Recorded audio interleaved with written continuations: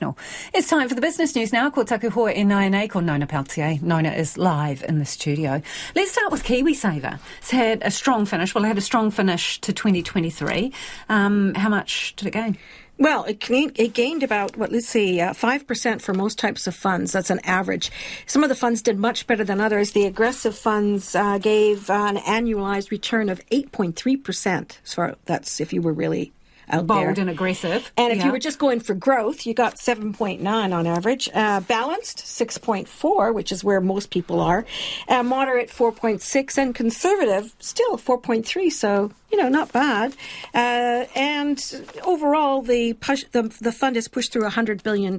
So that's a lot of money. There are going to be some changes in store for KiwiSaver. One of the things that's been suggested is that there should be the ability to have a variety of different managers for your funds. So maybe you could dabble in, do it yourself, sharesies type of deal or, whatever. Some people say it's an unnecessary complication, that it's probably better just to have the one, because as soon as you have more than one, it could become complicated. Complications and long-term savings don't go well together. Let's just say that.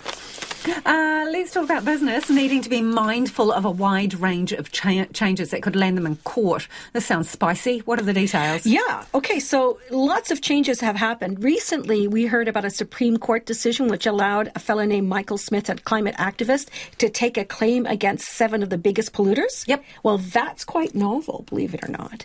And it's caught the attention of international climate activists as well, because it's like, oh, okay, that sounds quite interesting. But at the same time, there's a lot of other stuff going on in terms of biodiversity and what have you, which means that there's going to be more emphasis in the future on challenging companies who make claims. For example, when you talk about environmental, social, governance issues, that's a very vague term of collection of words. What does it actually mean? And so you might make a claim based on, say, an international company that you're associated with, but how do you know what that really is?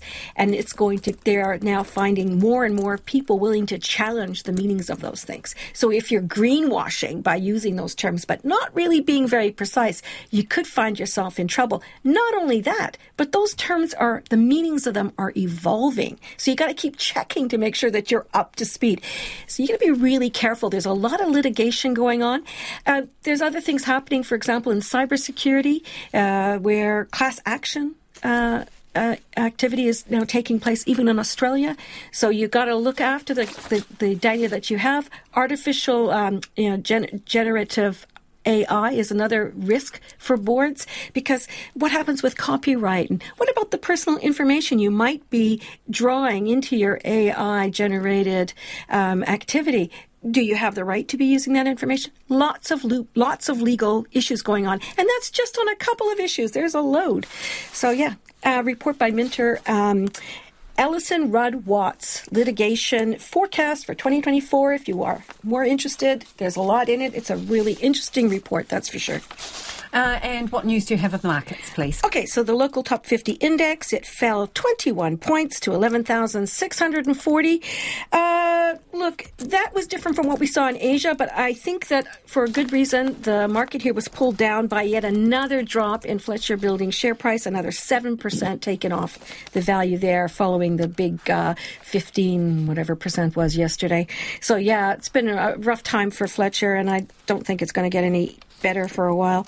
The New Zealand dollar is a little bit weaker, and that's because U.S. inflation came in stronger than expected, which kind of dashed hopes that the U.S. Federal Reserve would cut interest rates. So that prompted the U.S. dollar to bump up a bit.